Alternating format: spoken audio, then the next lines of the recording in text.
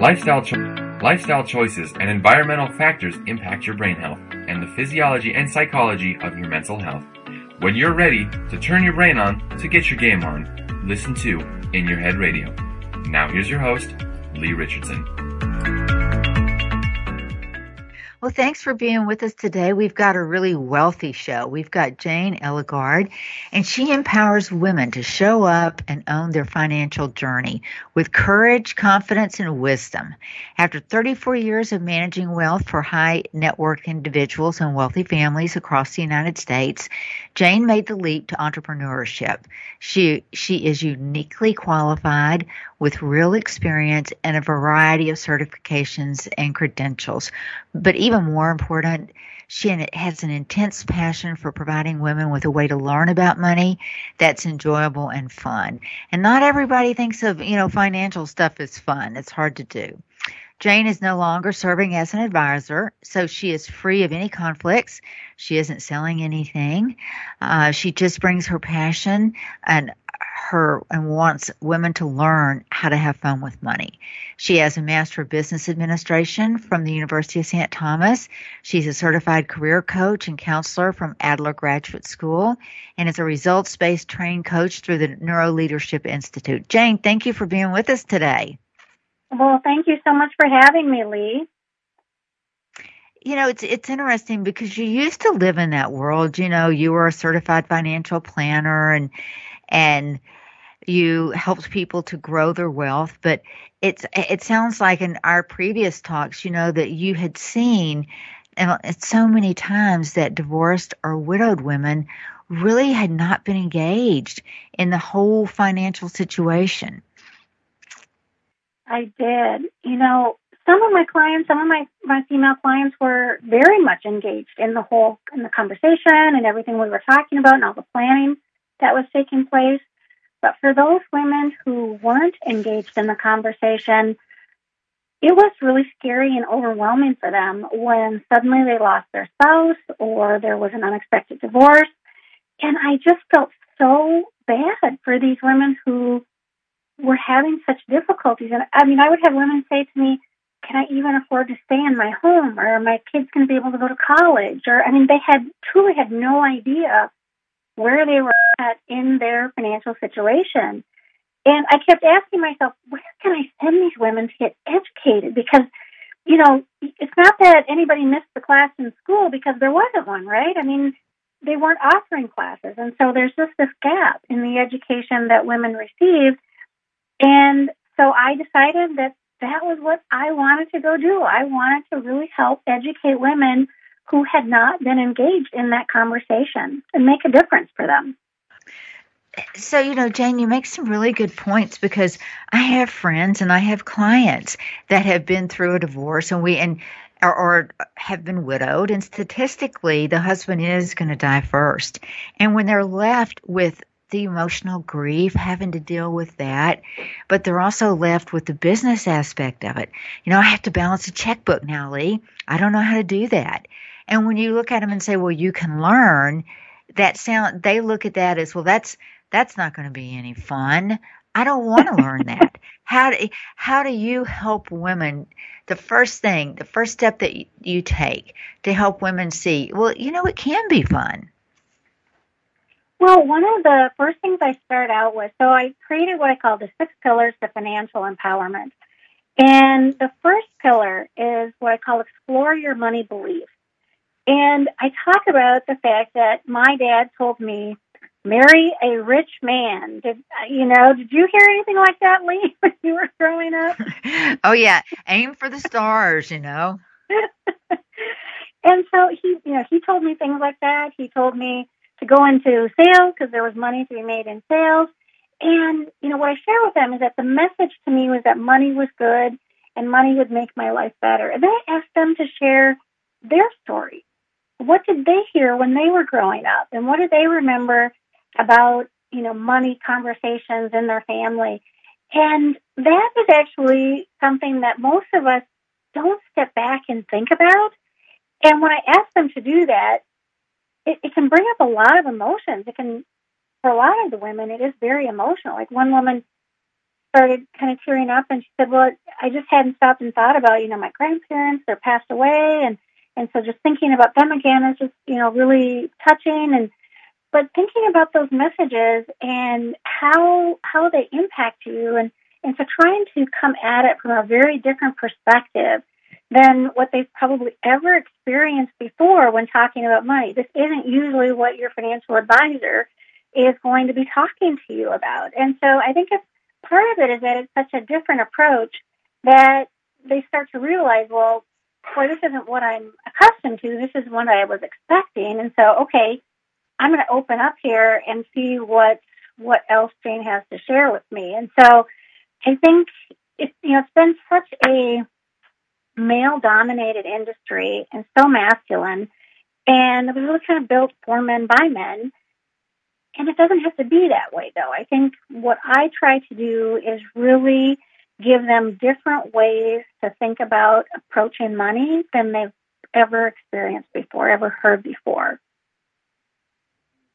Well, and I think, just having that positive energy around your approach to money that's transferable, because when I think back of some of the financial advisors that I've worked with, it was so difficult and so painstaking. I didn't understand the language. I didn't know the terms. And yes, I could ask what that meant, and I'll do that 4 or 5 times, but after that, I only felt more stupid, and they got tired of answering the questions. And I think that's exactly what happens a lot, Lee, for a lot of women, is that it is like a foreign language. And so a big part of what I do is take those concepts and give them analogies and ways to think about it so that they're connecting the dots when they go in to meet with their financial advisor and things are starting to make more sense to them. But, your financial advisor has a big job, and they're trying to, when they meet with you, they've got a lot that they need to cover. And so they're trying to get through all the things, all the stuff that is on their list that they need to have you answer and that they need to have you think about.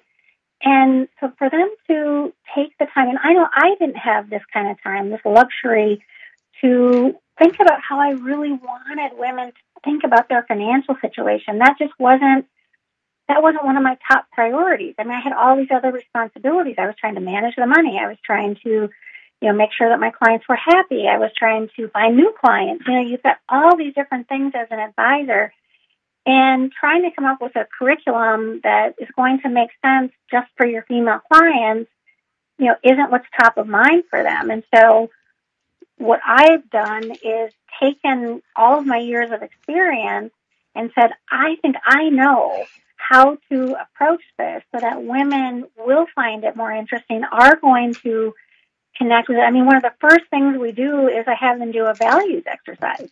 What are your overall life core values? And then we carry that through all of the conversations that we're having about money. And again, I just don't think that they've ever seen it approached this way before, and so it's very different. And it helps them because so many of us are very values-oriented, and we want our money to align with our values. And so often it doesn't. So helping them look at it from this very different perspective is really powerful. Well, I think, too, just getting clear on because sometimes, I don't know about that. I don't know about that. And just having conversation can help you, help them have clarity. Oh, this is important to me. I hadn't thought about it before, but this is important to me. And this is something that I'd love to invest in something like this. And it's just because when you think about the options that you have, it's your money and they're basically unlimited if you can free yourself to look at that. Well, and so oftentimes when I talk about the messages that I heard and that I heard money was good, I also hear from a lot of women that the message they heard was that money is bad. Rich people are greedy or evil. And one of my friends shared with me that, her parents were both teachers. And, it was like a badge of honor that they were doing good in the world, but not making very much money. And so when she got out of college, she went to work for a nonprofit, and was doing good in the world and not making very much money. And she said she started looking around and realized that, you can actually do good in the world and make money. And quite possibly you can even do more good in the world if you're making money. But that's a hard mind shift, right, for people to make. And so helping them think through that. I mean, I hear so often from women, my money or my brain doesn't do math, or I'm not good at numbers. And so they hold themselves back as a result of those messages that they've been telling themselves over and over again. And I know, you're very much into neuroscience and the brain, and I talked about the fact that, those messages that we've been telling ourselves are hardwired like a thick cable. And it's hard to all of a sudden start telling yourself that new message. And you have to, make that mind shift, and then you have to start taking action around it to actually make it happen and propel it forward. But it can be really tough to shift your mind around, what you've been telling yourself and the messages you've been hearing for years. Well, what do you do in a situation where, because and this is a client I have, her husband died, and she was a second marriage, although they were married for 20 years.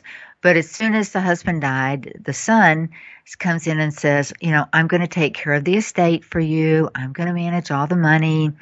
And, she was like, I think I should do that. And I'm like, well, I think you should too. If you marriage over 20 years, you've got equal investment in the relationship. And she was like, how do I handle that? What advice would you give her? I would suggest that she get educated around her money and be very involved and engaged in the conversations, because you can trust somebody a lot, but it's still better if you're the one who is making those decisions, directing what's going to happen. And I'm not saying that you're making the decision of to buy Coke and sell Pepsi or, stock or anything like that. But having that base knowledge of the concepts, the basic concepts around money and finance, is just going to really empower her to make better decisions and to feel like she has some control versus releasing all of the control around your money. I would never encourage someone to just hand off all of the financial decisions without your input. So what I hear you say is that you would be willing to, to tell her to be willing to share some of the responsibility. But as far as changing signatures or who can sign off on anything, that should remain under her control. Absolutely. It's her money, and she should have control over that. I would not hand over that kind of responsibility to somebody else. And the interesting thing is, I think it's all good intention. There's no negative in the equation in any way, except that she feels like she is being asked to give up something that's hers. Yeah, absolutely. I can see why she would feel that way. I would too. Yeah. No, I would encourage her to stay engaged. Is this unusual? I mean, do you deal with this type of thing on a regular basis? I did, yes. It does happen a lot. Like I had one woman who, she shared with me, she said, I didn't receive financial education growing up, and when I got married, my husband was more than happy to manage the finances. And so she didn't get engaged. She was happy to let him handle the finances. And then before he passed away, he asked their daughter to manage the finances. And, she said at first she was relieved, right? I mean, she was like, oh, that's great. My daughter's going to take care of all of that. But she said after a while, I started feeling like a burden, like I had, put this responsibility on her shoulders. And I wanted to take that back for myself. I wanted to make the decisions for myself as to where I wanted to go and what I wanted to do, rather than having somebody else make those decisions for me.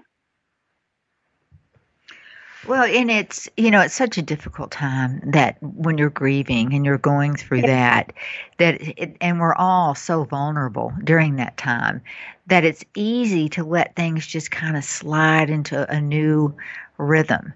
And when that Yep, happens, then the hard part is changing the rhythm in a positive way, but changing that rhythm to be more representative of what the wife or the mother wants. Now, you've exactly. written a book. You've written a Yes. book, The Financial Empowerment for Women, Your Guide to Courage, Confidence, and Wisdom. And I know that's available. Do you talk about that in that book? Let's kind of dive into that book.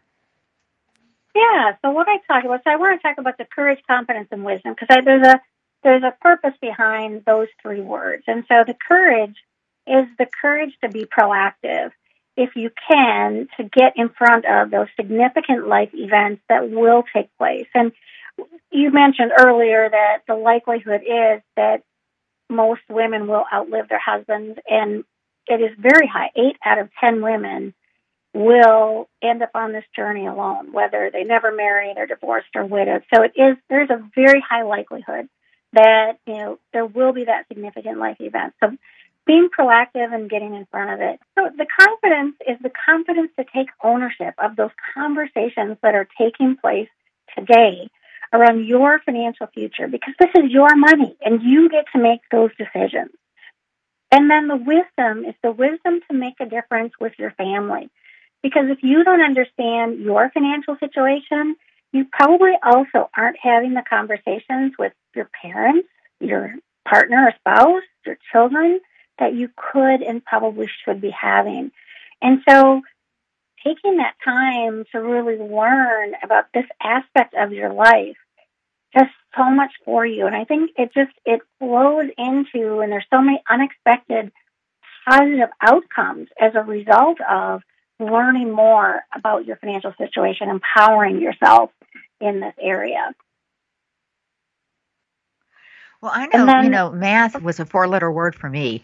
And if I could get confident around balancing my checkbook when I was in college and managing my money, that gave me confidence in every part of my life.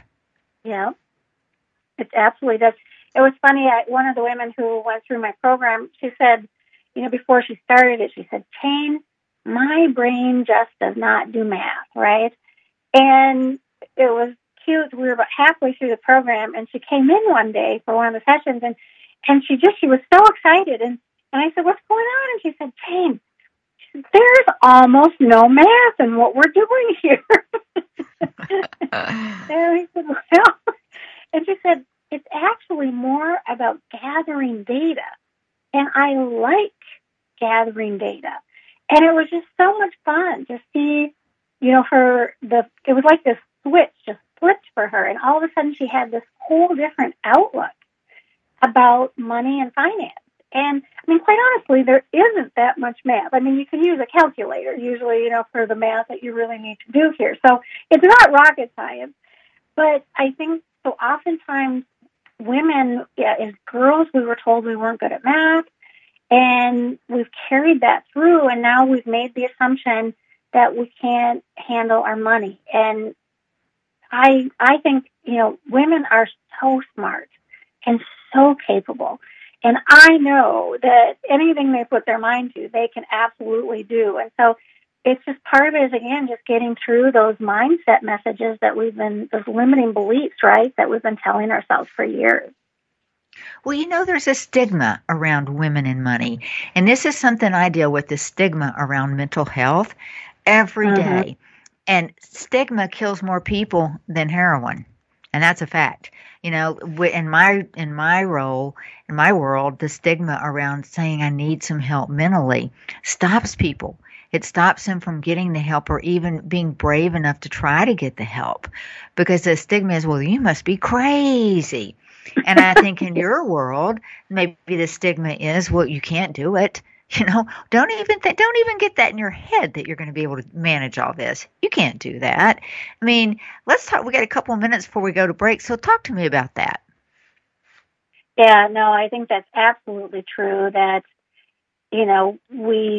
we believe whatever's being told us. And like I said earlier, it's been such a male-dominated field. I mean, there's very few, 20% women financial advisors, female financial advisors, and so we just have not been able to kind of break through those barriers of, this is a really great career path for one thing, and it absolutely is something that women can understand and be a part of.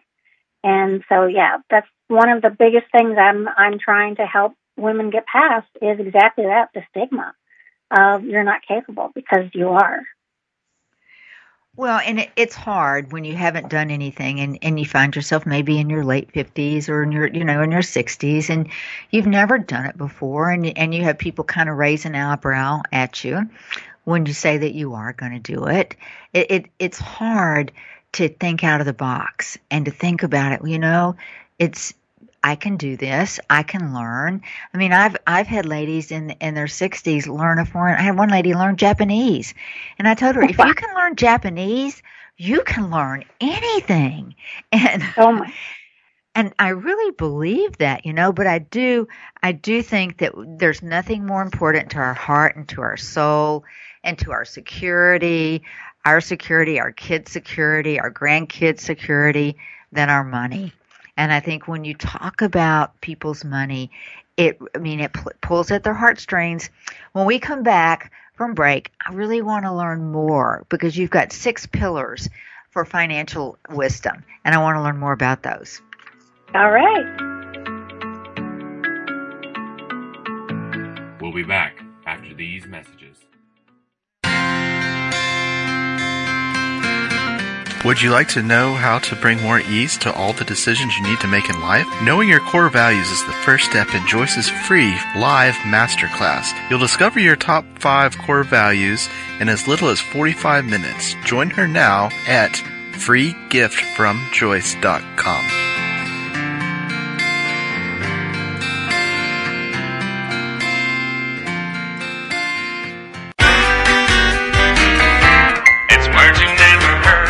Ever since fireworks were invented in 17th century China, people around the world have been enjoying the thunder peal and crick-crackle of fireworks displays. Believe it or not, being a firework designer usually requires a master's degree or PhD in chemistry.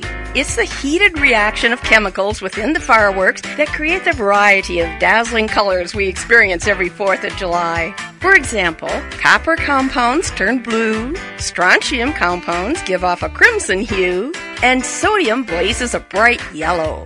When I took chemistry, I felt you could never trust atoms because they make up everything.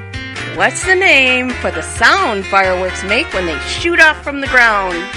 Piff-paff. It's words you never heard. I'm Carolyn Davidson, and you can have fun challenging your words you never heard vocabulary with my free app, Too Funny for Words.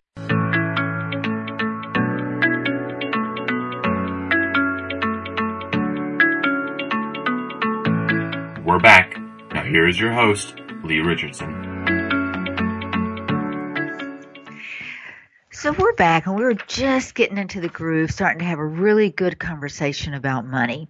We talked in the beginning of the show, we talked about how women have to, and men too, everyone has to explore their beliefs around their money and what they want to do with it. And then once you do that, and once you get that clarity, I would think that the next step, Jane, would be to establish some financial goals. That is absolutely the next step, Lee. And so pillar 2 of my 6 pillars of financial empowerment is establish your financial goals.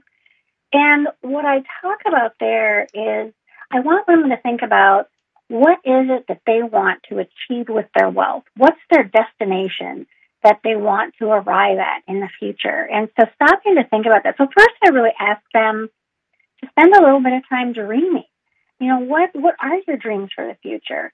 And I feel like we so rarely step back anymore and dream like that. And so first it's to dream, and then it's, okay, so if that's your dream, how are you going to achieve that? How can you get there? What are the steps that you can take? And so getting them to start to lay that out and really think about where they want to be in the future. And so that's really getting into that goal setting. And And we have a lot of fun with talking about what that looks like for each of the women, because it's different. We all have different goals and dreams and where we want to arrive at. So when you say goals, are you talking 5-year goals? Are you talking lifetime goals? Whatever they want to focus on. It could be maybe they have one that is, a shorter term, over the next 6 months or year. They may have them kind of more of a midterm, 3 to 5 year, and then maybe there's a 10 to 20. It really depends on where they're at, their stage of life. If it's a younger woman who's in her 20s, that could look very different. If it's somebody who's 60, then they're probably getting a little bit closer to wanting to retire, or whatever it is that they're looking at. So it can be very different depending on where they happen to be in their stage of life. Yeah. And I think the hard part about setting goals is, how do you measure them? I mean, how do you know? I guess with money, if your goal is to make a 10% return investment, I guess that's easier to measure. But sometimes to me, measuring those goals is the hardest part. Yeah, I think they can be very measurable. I was talking to a woman just a couple of weeks ago, and she said that she had set a stretch goal, and she knew it was a stretch goal. And I love when people set stretch goals. I think a goal should be exciting, right? I mean, when I'm talking about goals, I want it to be something that you light up when you talk about it. And so it should be that kind of a goal, not the goals that get passed down to us, when we're working in a corporate environment that we're told are our goals. This is a goal that you are really fired up about. And this woman shared with me that her goal was to save $100,000 towards retirement this year. And she said, I know that is a huge stretch goal for me. But she said, that is my goal. And I just think that's beautiful. So I think you can have it be very measurable. And I encourage the women to have it be, I loved hers because she was going to accomplish that, in this year, and she had a dollar amount, so it was very clear what it was she was looking to achieve.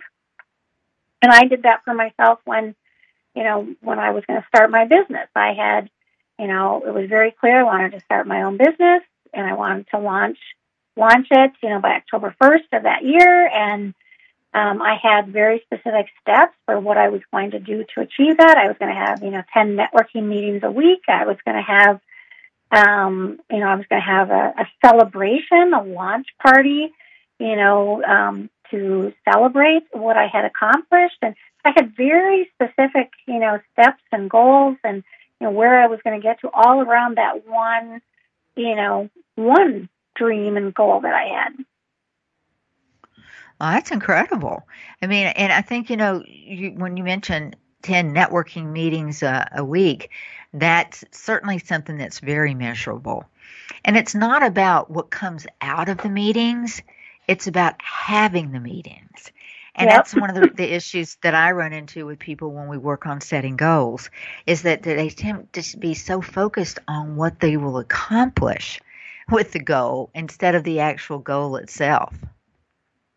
Exactly. And for me, it was really about planting seeds, about telling people what I was doing and getting exposure. And if nothing came of it, that's great. But I had told one more person. It's, oftentimes it might be a year later that all of a sudden somebody will reach back out to me and say, hey, I know I didn't really know exactly what to do with you right at the time, but now I've got an idea. Or here's somebody I'd really like to introduce you to. I think you should talk to. So much of it comes back over time, but nothing may come of it right then immediately. But I have planted so many seeds that have resulted in just, wonderful sprouts and things that have happened later on. Well, once they get their goals set, and of course, I would assume most of those goals have to do with achieving some wealth. Then it starts. I would think that you would have to break it down. How many women, when you first start working with them, know their net worth? So how many women that you first start working with know what that means? Very few, Lee. Very few women know what their net worth is when I first start working with them. But I call that your financial starting point. I think your net worth is such an important number to understand. It's like that, well, when you think about when you book your flight to your favorite destination, not only do you need to know where you're going, you also need to know where you're starting from. And so establishing the goals, that's really kind of that destination piece of it. But then you also need to know, where am I today? And so your net worth is really that benchmark or that gauge that helps you determine, here's where I'm at, and what do I need to do to really move forward and arrive at that destination. And so your net worth it's kind of sneaky. Because I always say, I bet if I ask you your height and weight, you know those numbers, right? But do you know your net worth? Do you know your financial numbers? And the net worth one is sneaky because it's really a lot of numbers rolled into one. But you start with, what are your assets? So what do you own? And that's everything from your home to, investment accounts, retirement accounts, like your 401k or your individual retirement account, checking, savings. So everything that you own, you make a list of everything that you own and what it's valued at, what it's worth today. And then you have your liabilities, and your liabilities is everything that you owe. So if you have a mortgage on your home, if you have student loans, if you have car loans, if you owe somebody, a family member, a friend, if you owe them money, which is not a good idea. Prefer you not borrow money from family and friends if you don't have to, but if you do, get that one paid down first. But it's everything that you owe. So that's your liabilities. You add up your assets and your liabilities, and you take your assets minus those liabilities, and that is your net worth number. And, I had a woman who went through the program. Her name was Ruth, and Ruth said, Jane, she'd been divorced for quite a number of years, and she said, I've been going through my net worth statement with my advisor for years now, looking at it. He would show it to me, and we'd talk about it. And she said, until I actually wrote it all out for myself and really went and looked for all of those numbers, I didn't really understand it. She said, but now, I really understand where I'm at. And she said, I've been clipping coupons and pinching pennies. And she said, I'm going to be okay. I'm really going to be okay. And so it just gave her this whole different viewpoint of where she was at when she actually did it herself. And so I know when I was an advisor, I would hand my clients a net worth statement, but there's something powerful about doing it yourself and really understanding the meaning behind it. I would also have women who were in the class who would really kind of push back on doing the exercise. And when I would talk to them about why they were reluctant, it might be because their husband wasn't sharing a lot of the financial information with them, so they didn't know a lot of, how to find anything, and so they were kind of embarrassed about it. Or they knew it was going to be a really ugly number. They had more liabilities than assets. Or there was really very little to even write down. And so they didn't want to do it. And yet, in each scenario, when they actually sat down to do it, they learned so much and felt so much more powerful around where they were at and what they needed to do to move forward. It's amazing that just the simplest, what some people consider the simplest things, having that access to that information at your fingertips is so freeing. It is. Yes, it is. It really is. And once you figure out what you have, I know personally, once I truly, and my husband for years, and I'm still married, said, you need to be involved in this. You need to learn this. And until I pushed back initially, and then I thought, you know what, he's right. I do. And then once I began to understand that, I thought about how I wanted to spend my money. It was a conscious decision. How do we want to spend our money? What do we want to invest in? And once you get to that level of thinking, I think you spend your money with a lot more intention. That is an absolutely beautiful way to put it, Lee. That is exactly what women discover, is that, yes, they can be much more conscious about how they're spending. And it aligns with their values. And we are very values driven oftentimes as women. And so feeling like those are actually coming together and working, in Congress with one another. I mean, women like that. It makes a difference for them. Well, how do you find, when women know that they have enough money, that and their kids are set, everything's good.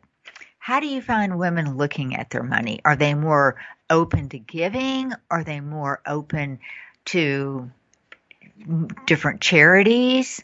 Or are they more intent on keep your eye on the ball?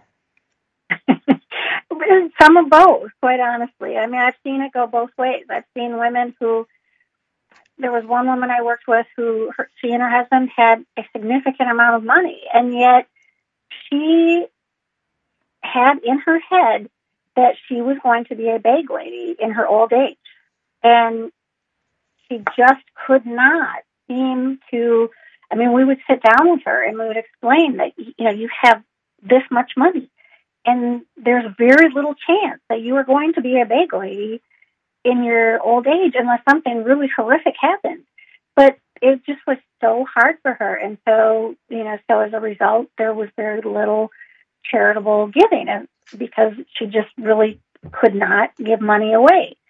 But yet, I have so many other women who were incredibly charitably inclined and were very philanthropic and had many charities that they were involved and engaged with.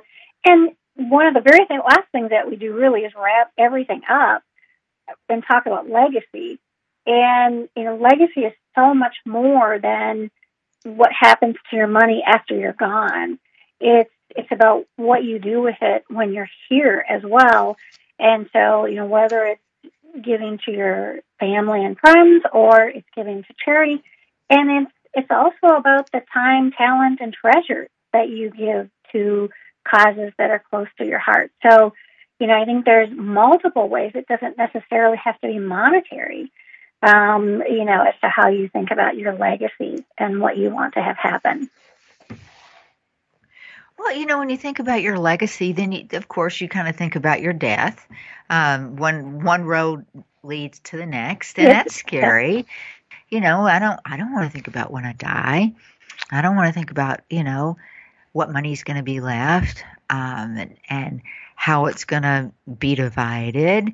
And I think that for me, it's very important that I have a plan in place and that those aren't emotional decisions. I know exactly what I want to happen, and I put that plan in place early on. Now, can I change it? Of course. But yep. Where I see my clients is when they get into that crisis mode, that crisis situation, then they don't think through their decisions. They react to what's going on around them. And 5 out of 8 will come back and say, I regret that. I really regret that. Yeah. Now, there's so much in what you're just saying there. One of the things that I would always say to women is don't send your family on a scavenger hunt at the point of your death, because people are grieving. And so the better your plan is, and I know it's hard to think about dying and what you want to happen. And, the other thing that comes up so often is, well, do I need to treat my children equally? Because they feel like, well, that's what I'm supposed to do. And, we have a conversation around, it doesn't have to be equal. You don't have to treat your children equally unless you want to. But, you may have somebody who truly does need more than the other one, so it's a lot to think about. But the more that you can do up front, the more that it's going to help your family when the time comes. So let's talk about that. The more that you can do up front, what kind of planning is involved in that? Yeah, so establishing a will and trust if they're necessary. So having everything laid out so that, and the other part of it is not just getting all of the documents in place, but that's having the conversation and communicating what you have decided. Because so oftentimes what people do is they do all the documents, they sit down with their estate planning attorney and they get all the documents in place, and it might be fairly simple or it might be really complex, but whatever it is, they get that all done, and then they tuck it in a file and they never tell anybody about it. And so one of the biggest things that I always encourage everyone to do is have that conversation. And it might be just with one person, but at least with one person, preferably with your whole family, but let people know what's coming, because, it's that you see it on TV all the time, where the will is read and something completely different than what everybody expected has happened, and there's fighting, and it may not be, the easiest conversation to have, but having that conversation so that everybody kind of knows what's in place and what's happening is just going to be that much easier again when the time comes. Well, and I think everybody would agree with that statement. There's no doubt about it. But will everybody do it? That's the hard part, because you really have to deal with some decisions. You really have to think through some things that, it's hard. I mean, I have twins, and it's so hard to think about, I want to treat them equally and fairly. But at the end of the day, if one of them is quite comfortable and one's taken care of and the other's not, then that pulls on my mom's strings, Oh, absolutely. It absolutely does. And it's not one of the fun things to think about. That's certainly true. But I find that a lot of the women who go through my program, at the end, I ask them to each make one commitment to themselves and to the group. And then we come back together 3 to 6 months later to hear how that one thing has gone. And I would say probably 80 to 90% of the time, the thing that the women choose is something related to kind of that estate planning, or, making sure that they finish up their documents because they haven't done that, or getting things organized, or having that conversation. I've been truly surprised by how often that is the area that they choose to focus on first. That is interesting. And, I think that ties into, because they want everyone to accept their thoughts and what they've done, and that to take away that fear of judgment. Well, if they find out I did this, when you can take away that fear of judgment, it's very comforting. It is. And the other thing that I've seen, too, is that they decide to not wait until they're gone, that they may decide to start giving some of these gifts to their family while they're still alive so they can see them enjoy it. And so that is another thing that tends to come up is, well, do I really need to wait until I'm no longer here? Are there things that I can do today to relieve some of the financial pressure that somebody in my family is feeling? And so that's really fun to see as well. Absolutely.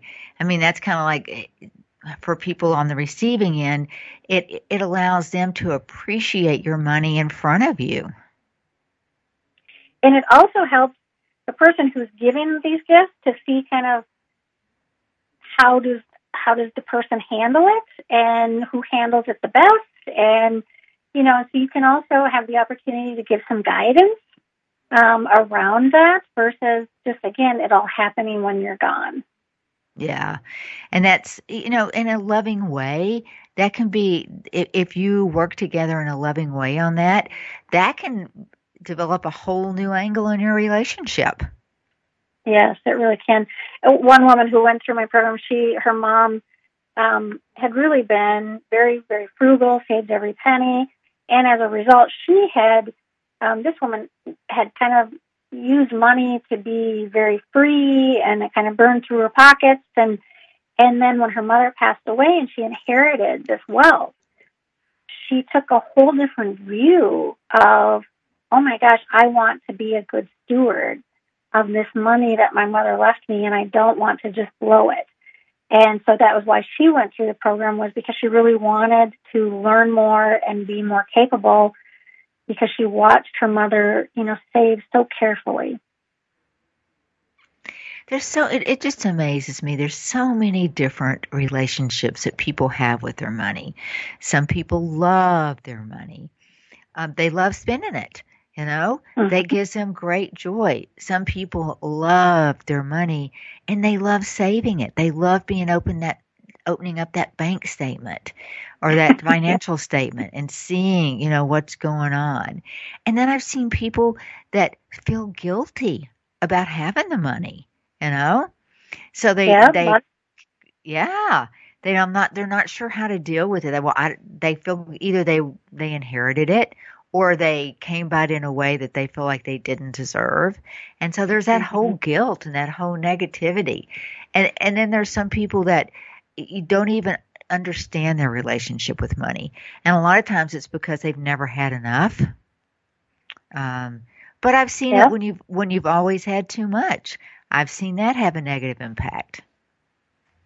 Yeah, no, I see so much shame around money, and I agree. I mean, it doesn't matter if it's because you have a lot of money and yes, you feel like you don't deserve it, or you shouldn't have it, or whatever that happens to be. And then on the other end of the spectrum is shame because you have no money, and everything in between. And so I've been amazed at that it's a constant, regardless of how much money you have or don't have. And I think I can remember watching when I was growing up. My mom was she was good with money. I won't say that she was tight, but she was frugal, and she thought about how she spent her money. And if she thought it was worth it, then for her or for the family, she did it. And I always thought, I just have to think about how I spend my money and make sure that I feel like that there's a benefit associated with it. And as I've gotten older, I've learned that there's a lot more to think about than that. But looking back, we see what our parents, the behavior that they model for us, and that certainly impacted my strategy on how I managed my money. Yeah, and it does for many of us. One of the things, Pillar 4, actually, I talk about spend with purpose. And I don't use the B word, budget, because I think it feels like punishment. And again, I think it goes back to all the masculine terminology that gets used. And so I kind of equate it with diet. I don't want to go on a diet, and I don't want to go on a budget. And so I talk about spending from the perspective of treasures, promises, and joy. And so, what are you saving for tomorrow's treasures, for the future? And then what are your past promises? What have you already committed to? Your mortgage payments, your utilities, your groceries. You need those things. Those are necessities. And then whatever is left over after you've, paid for those two buckets is today's joy. And I also see so many people are afraid to have joy around their money. They don't feel joy at all around their money. And so finding ways to have joy. Some people have too much joy, right? Some people are saying, too much fun. But, I think that's a great thought to leave people with. We've got about a minute left, and I wanted to use that time so that if people were interested in getting your book or interested in finding you, how would they do that? Yes, thank you so much. They can find me at www.elegantwealth.com, and Elegant has 2 L's, like my last name, Elegard. So it's Elegant Wealth, and my book is sold on my website, or you can also find it on Amazon and Barnes & Noble. So it's available different places, and I offer courses periodically. I do both virtual and in person, so it's available to anybody, anywhere. That is great. Jane, thank you so much for being with me today, and thank you so much for sharing your fun, your lighthearted, but very serious approach to managing money. Thank you for being with us. Thank you so much for having me, Lee.